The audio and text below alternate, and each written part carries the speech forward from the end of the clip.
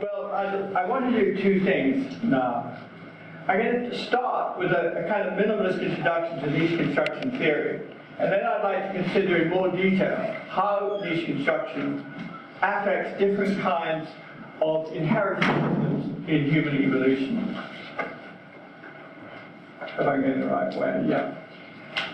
Kevin Leyland, Mark Feldman, and I define niche construction as the process whereby the activities of organisms modify their environments and influence their own and other species' evolution. The defining characteristic of niche construction is actually not the modification of environments per se. It's an organism-induced change in one or more natural selection pressures in those environments. Niche construction is a process that introduces feedback in evolution by allowing organisms to construct or change some of the natural selection pressures that subsequently select them. And I think the quickest way to introduce it is with an example. And this one would do us. Ants that create gardens in rainforests. The ants do that by killing all the plants except their own host plant, by injecting formic acid into the leaves of all the other plants, as B here in fact. And the acid acts as a kind of universal weed killer. The result is a mutualism supported by niche construction. The host plants benefit because their competitors are killed by ants. And the ants benefit because when they kill all the other plants except their host, they provide themselves with abundant nest sites. Well, this example neatly illustrates our two basic points. First, the ants actively modify their environment by niche construction, in this case by gardening. And second, the oldest garden in this study area was about 800 years old. So these gardens are typically inherited by multiple generations of ants. And we call this second kind of inheritance an ecological inheritance. Well, it was examples like this one that led us to develop niche construction theory. So how does niche construction theory differ from standard evolutionary theory? Well, this is what evolutionary theory looks like when you leave out niche construction. The bare bones of the standard theory are shown here.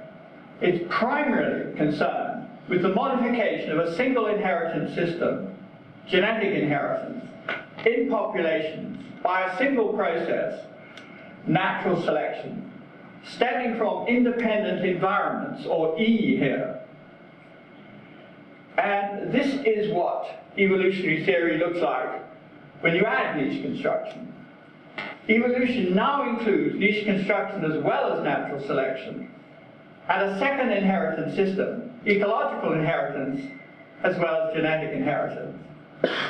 An ecological inheritance comprises the inheritance by descendant organisms of selection pressures previously changed by ancestors. And slightly more formally, we define ecological inheritance like this.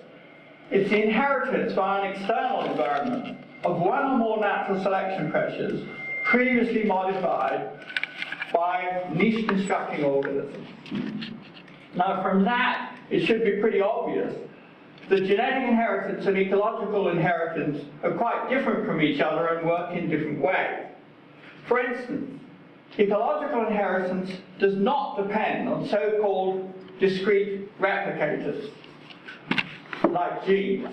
It can do, it may do sometimes, but it doesn't have to. It's also possible for multiple organisms to contribute to an ecological inheritance and not just two parents, and for them to contribute within single generations as well as between generations. Also, these other organisms needn't even be relatives. They must be ecologically related, but they don't have to be genetically related. The number of ways in which organisms can niche construct is potentially unlimited, but it is possible to classify the main kinds of niche construction like this. This table shows the principal ways in which organisms can actively change their niche relationship with their environments. Perturbational niche construction involves organisms modifying their environments at particular times and places by physically changing them in some way.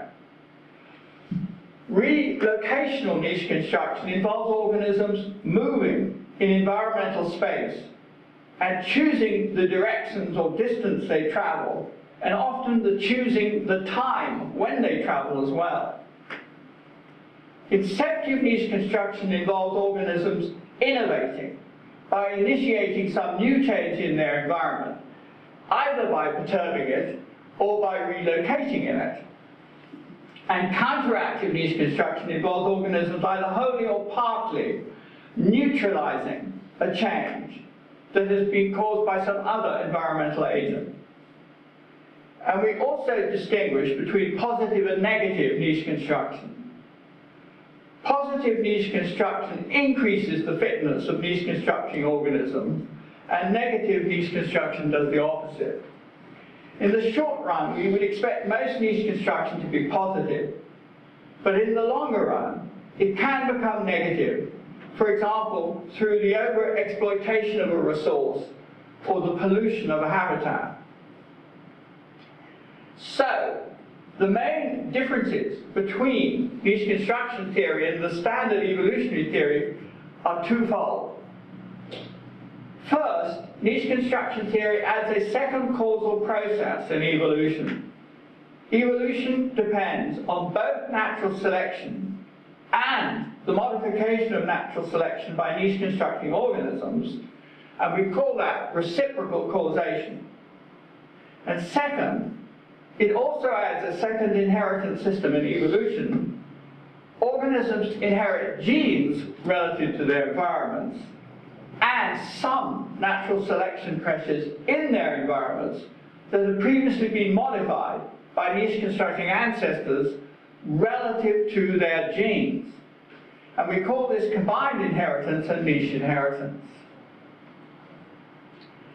Now, in spite of those differences, it's actually relatively straightforward to model both reciprocal causation and the interactions of genetic and ecological inheritance in evolution.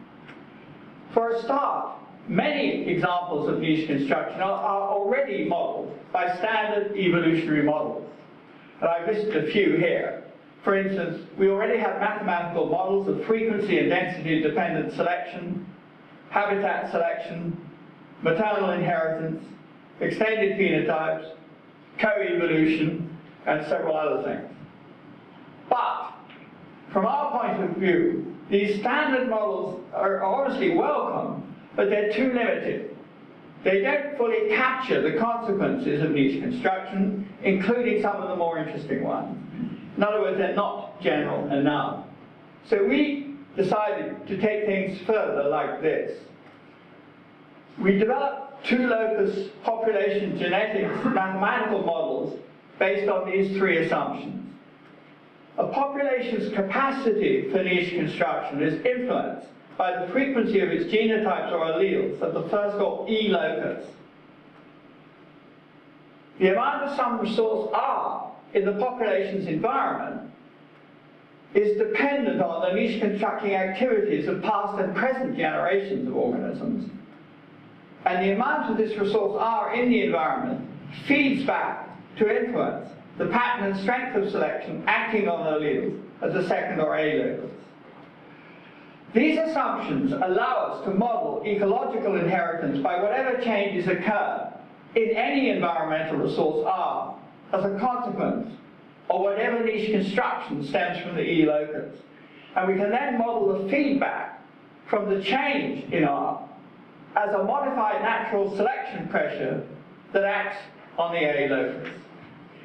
And here is a list of some of the results we got from our models.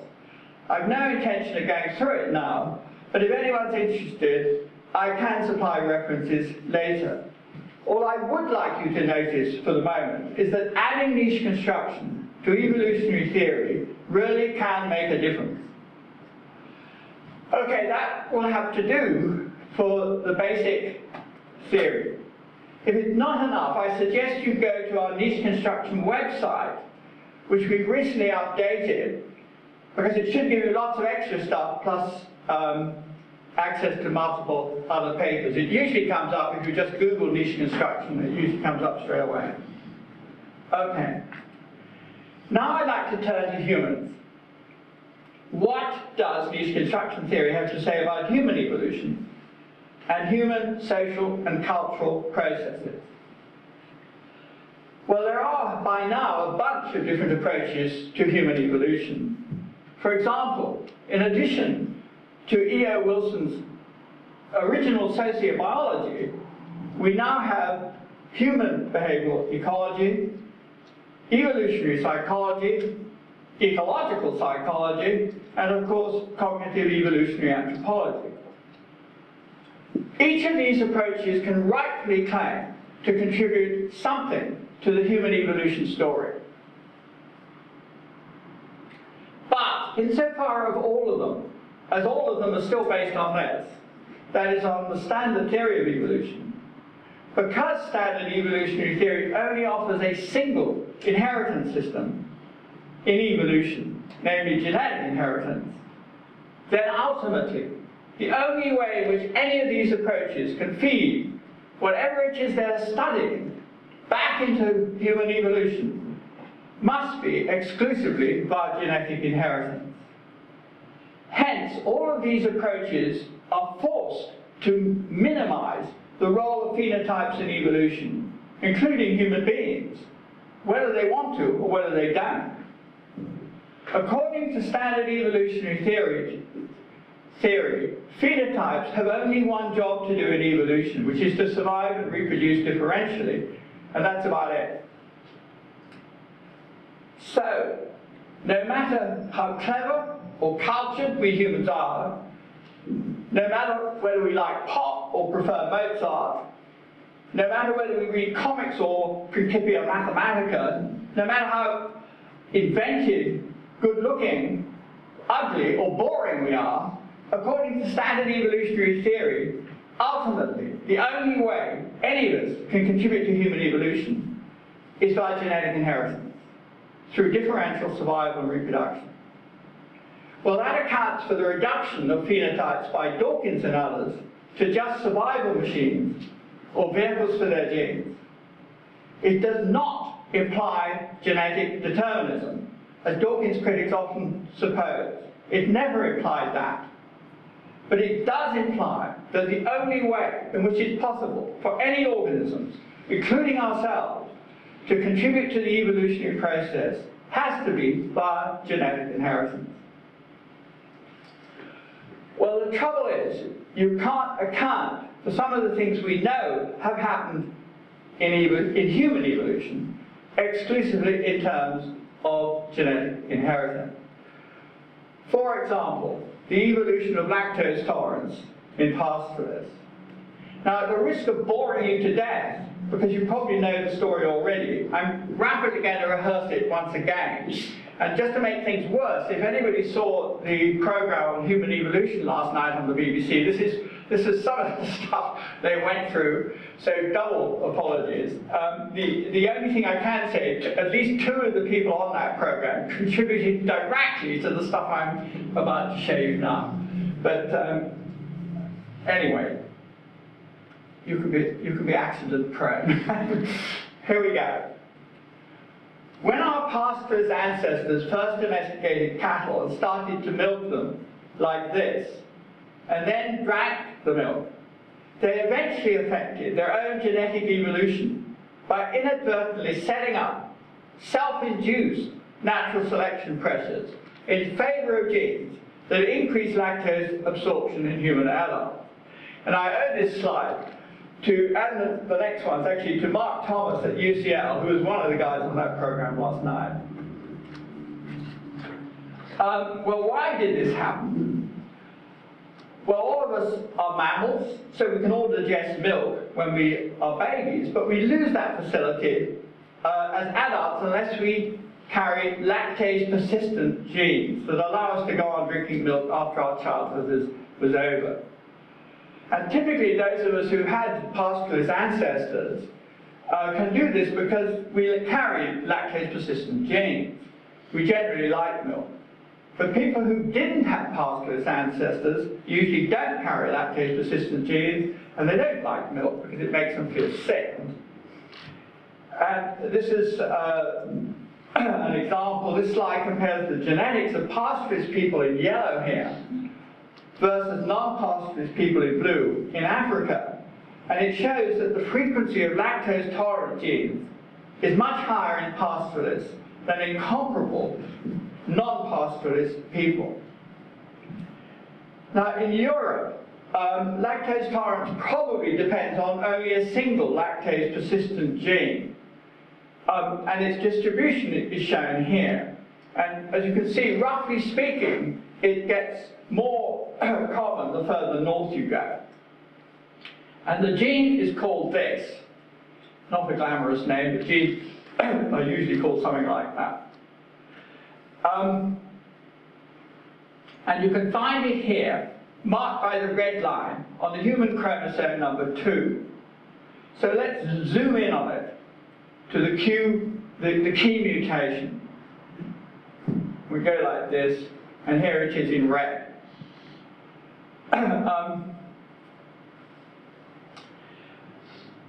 It's actually the T here, which isn't, of course, nature being what it is on the lactase gene itself, but it's got one very close to it that regulates it. I think it's a promoter. Okay, now one question that crops up repeatedly is, okay, but which came first? Did this mutation happen first? And by doing so, made it possible for some human populations to go dairy farming? Or did the dairy farming come first? And was it that subsequently selected the lactase-persistent genes in pastoralists, and hence for this mutation? And the evidence strongly suggests the latter. For instance, Berger and his colleagues reasoned that if dairy farming really did come first, if you were to look at the genetics of pre-agricultural people, you shouldn't find any lactose-persistent genes. And they did that by sampling the ancient DNA of pre-agricultural Neolithic people in Europe at the sites you can see here. And they found, guess what? No lactose tolerance in lactose tolerant gene in Neolithic people, which is an interesting result. In fact, the spread of agriculture across Europe has probably been led by actually a kind of mix of agricultural niche construction and genetic changes. It's still slightly debated, but that gives you a rough idea. Okay, now lactose tolerance is only one example. It's also the only one I got time to work through in any detail. But it's not a one-off. Look at this. Although I realize you won't be able to read it, so let me try to explain it briefly. It's a table of genes that we published in Nature Reviews Genetics in 2010. And this is where the second person on this program last night, Pardis Sabeki, comes into, because she helped us do this. She's a big shot geneticist now at the Broad Institute in Massachusetts. But we sent a provisional draft to her to ask for her help, really. And she gave us a few more genes. But then, rather nicely, she said, she reminded me that I had actually taught her. She'd been to my lectures when she was a student in Oxford about 14 years ago. So she knew about niche construction anyway, which made me feel rather good. But she was one of the people talking about this sort of stuff last night.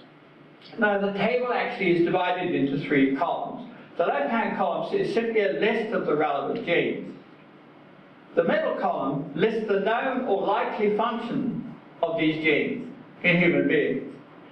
And the right-hand column lists the recent cultural niche constructing activities that were probably responsible for modifying one or more natural selection pressures in human environments in favor of the genes shown on the left.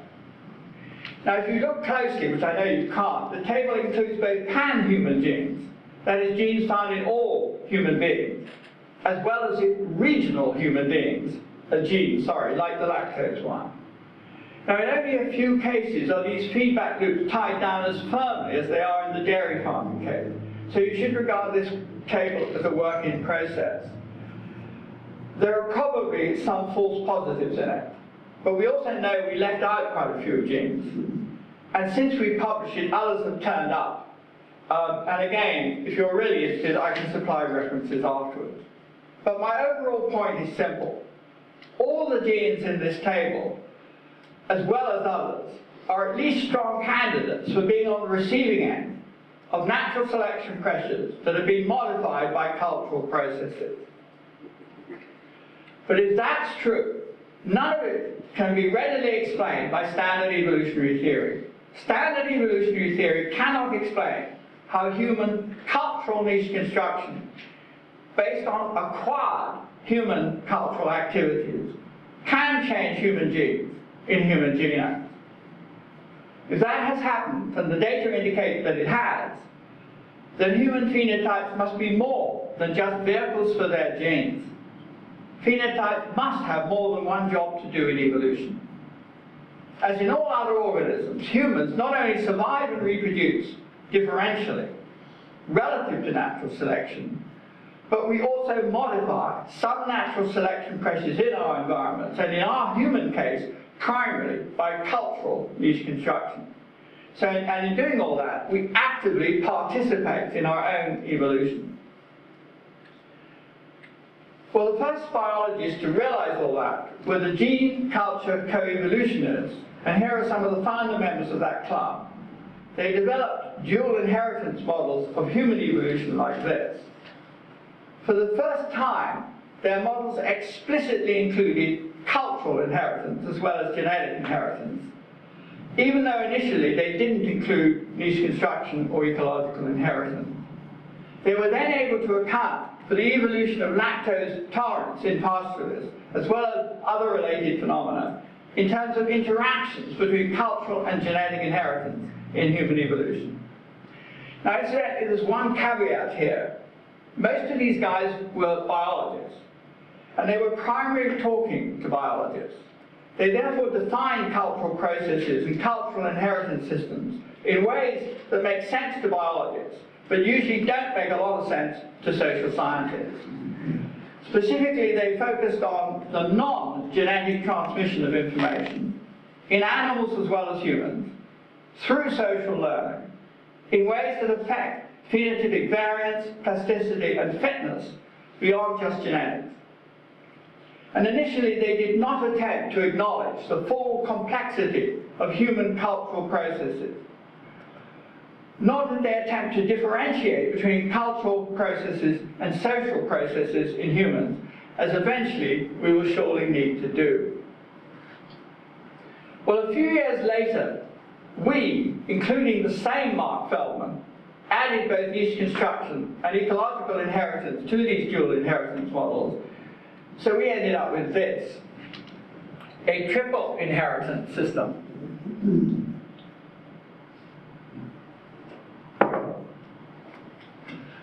Based on no less than 3 different kinds of inheritance. So we now have genetic inheritance directed by natural selection, ecological inheritance directed by niche construction, and cultural inheritance directed by various cultural processes. In this picture, both genetic and ecological inheritances are general evolutionary inheritance systems because they occur in all organisms. But cultural inheritance is not. It's almost exclusively human. In this scheme, human cultural inheritance potentially influences both human genetic inheritance and human ecological inheritance by affecting survival and reproduction on the one hand, and by changing human environments on the other. So how does human cultural niche construction work in this triple inheritance system? Well, it works by various feedback loops from cultural niche construction to human evolution like this. This slide shows the 3 main ways in which feedback from human cultural construction, niche construction, affects humans.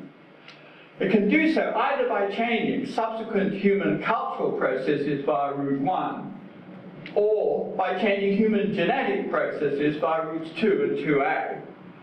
So let me go through each of them in turn. Via route 1, feedback from human cultural niche construction modifies a human environment in a way that only causes some further cultural change. It need never affect human genetics. And here are some candidates of route 1 type of phenomena. Changes in material culture, changing landscapes, and changing social institutions. And a few illustrations for the sake of it, obvious. I think that's Chinese pictograms over about 3,500 years, and then a couple of landscapes like that. Now it follows from that feedback from cultural niche construction by route 1 can change human history or prehistory, but it doesn't necessarily change human genetics at all. And if it doesn't, you will only need the social sciences to investigate route 1 kind of phenomena. You won't need any biology. Route 2 is the more complicated feedback loop shown here. It does affect human genetics, so you will need biology, and you will need gene culture coevolutionary theory to handle it. Via route 2, cultural niche construction changes an environment as before, but this time, either because there is no cultural response to the human-induced change, or else there's only an insufficient response, or else there's a maladaptive response, the change in the environment does feed back in the form of one or more modified natural selection pressures that do subsequently select the different genes. And here are a couple of examples where we know cultural niche construction has changed or influenced human genetics. The controlled use of fire and agriculture, and we've already seen one example, and then there's this, cooking, which we know has had several knock-on genetic effects, probably including one of the genes in our table, which you wouldn't have seen, but it's the MYH16 gene that affects jaw muscles. And then last, there's route 2A. 2A is just a special case of 2. The same thing happens as in route 2, except that this time, the genes that are selected by culturally modified selection pressures happen to be genes that underpin the evolution of culture itself, probably including some of the nervous system genes in the table I showed you earlier. And here are some 2A candidates, which I'm sure for this group are pretty familiar. The evolution of the brain, Machiavellian intelligence, theory of mind, social learning and the social transmission of information, and the evolution of language, plus a picture of the last language and language-assisted flirting rate.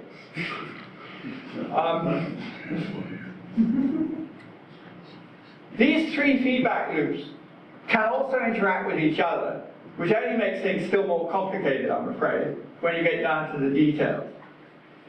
And I'm not going to get down to the details now. But what we do claim is that all kinds of feedback in human evolution can potentially be handled by models derived from a combination of gene culture coevolutionary theory and niche construction theory. And in fact, many examples have already been modeled, sometimes only in anticipation of the molecular data that we think will eventually support them, and sometimes already based on molecular data, as this list of models demonstrate. And once again, please don't attempt to read this, but I can supply references afterwards for anyone's interested. Now, one obvious trouble with this scheme is that it's too clumsy. It also threatens to become even more clumsy when the concept of cultural inheritance is enriched by contact with anthropologists and other social sciences, as surely it must be. For example, this slide from an anthropologist, Bill Durham, not only differentiates between ecological inheritance and genetic inheritance, but it also does between cultural inheritance and social inheritance in human evolution. And I think he's right to do that. But this slide now shows no less than 4 human inheritance systems. So help, it's getting too complicated. Can we do anything about it? Can we simplify this scheme without losing its necessary elaboration? Well, I think we can, but only by going back to some basic biology again. Recall that adding ecological inheritance to genetic inheritance not only adds an extra inheritance system in evolution, but it also promotes the new concept of niche inheritance. If in each generation, each individual inherits not only genes, but also a previously chosen and modified local environment relative to its genes, then what each organism must actually inherit from its parents and other ancestors is an initial organism-environment relationship, in other words, a niche. Niche inheritance differs substantially from standard evolutionary theory's idea that the only inheritance system that matters in evolution is genetic inheritance. For instance, in standard evolutionary theory, the development of organisms is supposed to begin with the inheritance by each offspring of a start-up set of genes. But in niche construction theory, the development of each organism is supposed to begin with a startup niche. The startup niche that combines both its startup genetic inheritance and its startup ecological inheritance relative to each other. And here's one simple example. Most species of insects are oviparous, meaning that the females deposit their eggs on or near the food required by their offspring upon hatching. So their offspring actually inherit from their mother a legacy of larval food and a nursery environment, as well as half their genes. And here's another well-known one. Cuckoo chicks, like the one on the left here, who don't just inherit genes from their parents, they also inherit surrogate parents. In this case, it's the reed warbler on the right. Now, if you'll forgive the pun, I'm going to deconstruct niche inheritance into its several different components. Not only is ecological inheritance a second inheritance system in evolution, but it also adds 2 further novelties, and one is shown here. Ecological inheritance introduces a second transmission channel between generations in evolution, channel 2 as well as channel 1. Channel 1 directly connects the internal environments of parent organisms to the internal environments of their offspring by the mechanisms of cell division and cell fusion in reproduction. But channel 2 is different. Channel 2 connects possibly multiple ancestral niche constructing organisms to descendants indirectly through the modification of natural selection pressures in external environments. Now, at first sight, channel 1 and channel 2 also appear to differ in what they transmit. Channel 1 is strongly associated with the transmission of genetic inheritance, and therefore with the transmission of so-called semantic information or adaptive know-how between generations in populations. And semantic information is notoriously hard to define, so I'll just define it like this. Information is anything that reduces uncertainty.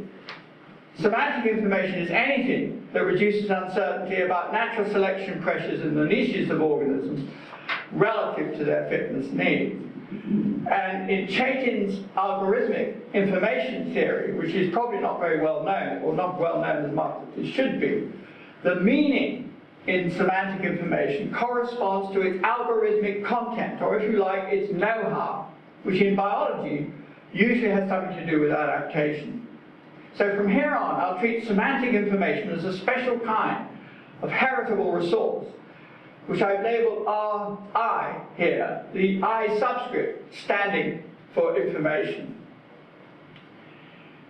In contrast, channel 2 is associated with the transmission of modified natural selection pressures between generations through an external environment and via ecological inheritance. And initially, we ourselves model ecological inheritance exclusively in terms of modified physical resources, that is, energy and matter resources, which I'll call RP here, the P subscript standing for physical.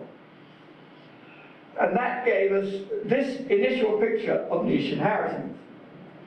Channel 1 apparently transmits semantic information only between generations in the form of genetic inheritance. Sorry, the RI's got a bit blurred here. And channel 2 apparently transmits modified selection pressures in the form of modified physical and energy and matter resources in environments only, in the form of an ecological inheritance. But this picture is definitely too simple,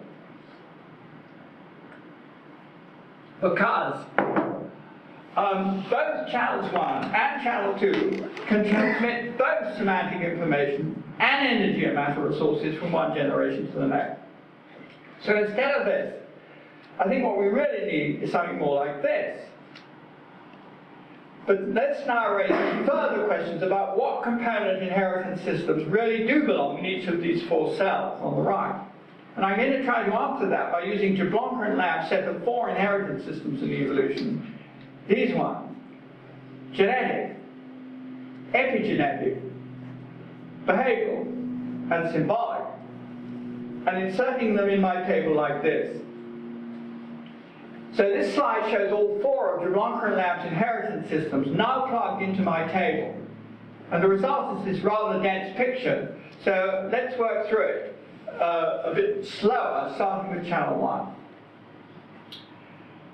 Well, cells 1A and 1B in channel 1 indicate that more is inherited through channel 1 than just DNA encoded semantic information via genetic inheritance.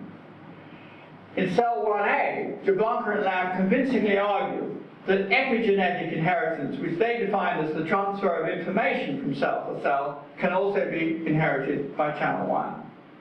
And their examples include the ones shown here, but they need to concern us now. So let's move to cell 1B.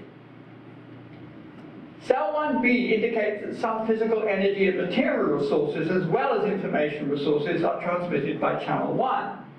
For example, cytoplasmic inheritance, which until recently was regarded as evolutionarily unimportant, but is now being reconsidered. And it includes things like proteins, components of membranes, and so on, transmitted by maternal eggs. Well, similarly with cells 2A and 2B. Cells 2A and 2B indicate that both physical resources and informational resources can be transmitted through an external environment via channel 2. Cell 2A refers to conventional kinds of ecological inheritance, that is, to heritable energy and matter resources that have previously been modified by niche construction. But cell 2B refers to the inheritance of previously modified semantic information, or RI, through an external environment, and that needs some further comment. Now, although R can be any environmental resource you like, provided, sorry, I'm going to explain that, I'm a diabetic. I suddenly need sugar, I'm sorry. Allow me to swallow.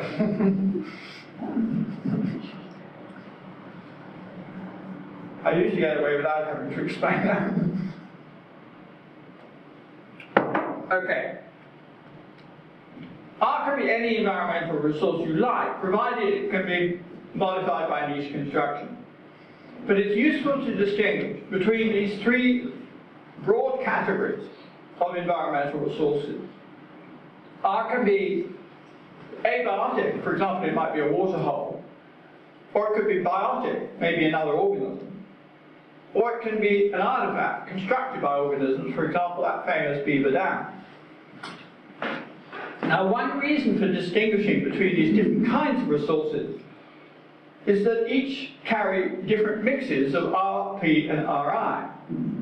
And in particular, biotic resources, that is, other organisms, differ from abiotic resources in carrying semantic information, or RI, in their genomes or in their brains as well as physical resources, or RP, in their bodies, whereas abiota only carry physical resources, or RP.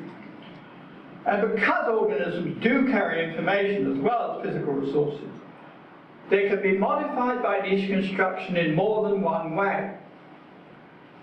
For instance, another organism in your environment might be just a food item.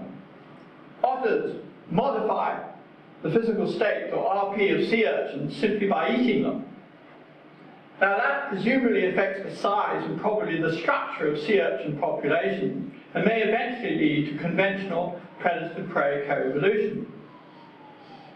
But because organisms also carry semantic information, or RI, as well as RP, it's also possible for a niche-constructing organism to change another organism first by changing its RI state by communicating with it, and then by altering the phenotypic expression, or its physical RP state, as a result of communicating with it. Now you need an example, so let's have this one. If a parasite, say a virus or an insect, hacks into or otherwise affects the semantic information in the genome of its host, in this case these plants, say by inserting a hostile message into its host genome, the parasite does not immediately gain any kind of physical resource. What it gains in the first instance is a degree of control over its host phenotype by corrupting the semantic information in its host genome. And it has to pay some fitness cost for doing that. But that's okay if it subsequently allows the parasite to manipulate its host, causing the host to supply the parasite with some kind of valuable physical resource. In this case, it's these galls. Now that's typically a cost for the host, but a payoff for the parasite. So from the parasite's point of view, if its ultimate payoff in physical resources exceeds the initial cost of its communication, it should communicate. But if that's possible, so is this. Communication between the brains of social animals by social learning, where the communication may be either benign, or in this case, or in the case of animals that cheat sometimes, or often maybe, it can be hostile. And an example of benign communication is shown bottom left. A juvenile chimp is apparently learning how to open nuts by using a tool from its parent by social learning. And with luck, that ought to increase the fitness of both the parent and the juvenile. So what we now need to do is add human culture. Dairy farming obviously depends on the ability of humans to transmit culturally acquired knowledge, or RI, in this case about how to milk a cow, from one generation to the next, primarily via symbols, in the guise of language, something like this. Well, because niche constructing organisms can modify other organisms in their external environments, either by modifying their physical energy and matter, or by modifying the semantic information they carry, it is possible, I think, to justify this table, showing the principal components of niche inheritance carrying both semantic information, or RI, and physical resources, RRP, between generations by both internal and external transmission channels, that is, through channels 1 and 2. Now, one major biological implication of all this is actually suggested here. The plurality of these different components of niche inheritance potentially changes the relationship between evolutionary biology, or EVO, and developmental biology, or DEVO, quite radically, as Jablonka and Lamb, West Eberhard, ourselves, and now many others have been pointing out. Jablonka and Lamb concentrate primarily on epigenetic inheritance. We concentrate primarily on ecological inheritance. Others, notably Scott Gilbert and David Epple, focus on both. But it's now obvious that some things, including culturally acquired characteristics in humans, can sometimes leak back from developmental processes to evolutionary processes in evolutionary significant ways. So it's no longer possible to ignore developmental processes when studying evolution, as until fairly recently, most evolutionary biologists did. West Eberhard's slogan that genes are followers, not leaders, may go a bit too far, but she has got a point. They often are. I'll end with my promised simplification of human inheritance systems and human evolution. When I was talking about human evolution earlier, I based what I was saying on this triple inheritance model. And you can recall it includes genetic and ecological inheritance as per niche construction theory, and also human cultural inheritance. But do we really need all of this? I don't think we do. If ecological inheritance already incorporates the inheritance of modified physical resources and the inheritance of modified semantic information resources, or ORI, then surely we don't have to assign a separate inheritance system to human cultural knowledge or cultural know-how. All we need is this. We only need a human version of niche construction theory's general dual inheritance system. The fundamental distinction that applies to all inheritance systems is that they must travel either through channel 1, that is internally through cell fission and fusion, or through channel 2, that is externally through modified environment. And human cultural inheritance obviously travels externally. It follows that human cultural inheritance is simply a particularly interesting component of a more general human ecological inheritance system, something like this. Both heritable cultural knowledge and heritable material culture are just very remarkable and very potent components of a more general human ecological inheritance system. Now, saying that in no way downplays the importance of cultural processes in human evolution. On the contrary, I think it plays them up. For example, in their highly influential book, The Major Transitions in Evolution, Maynard Smith and Seth Murray started off with the origins of life, but they ended up with human social and cultural evolution and the evolution of language. They therefore acknowledge that human cultural processes have opened up yet another major new chapter in the something like 4 billion year story of life on Earth.